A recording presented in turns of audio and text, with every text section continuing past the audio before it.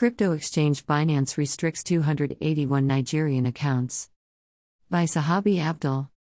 Binance, the world's biggest cryptocurrencies exchange, said it restricted access to hundreds of accounts held by Nigerians based on law enforcement requests, money laundering suspicions, and the requirements for knowing the customer. Some 281 Nigerian accounts have been affected by these personal account restrictions, with approximately 38% of these cases restricted at the request of international law enforcement, Binance Chief Executive Officer Changpeng Zhao said in a letter posted on the company's website, specifically addressed to Nigerian customers. "We love and are devoted to our Nigerian community, but we must ensure that our users are safe. Issues affecting 79 of the affected accounts have already been concluded," the company said in the statement. "All non-law enforcement related cases will be resolved within 2 weeks," it added.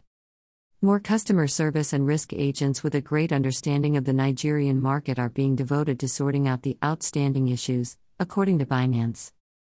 "The Nigerian community is one that brings me great pride," Zhao said. "Since the inception of Binance, Nigeria and Africa at large have been very special markets to us and for crypto.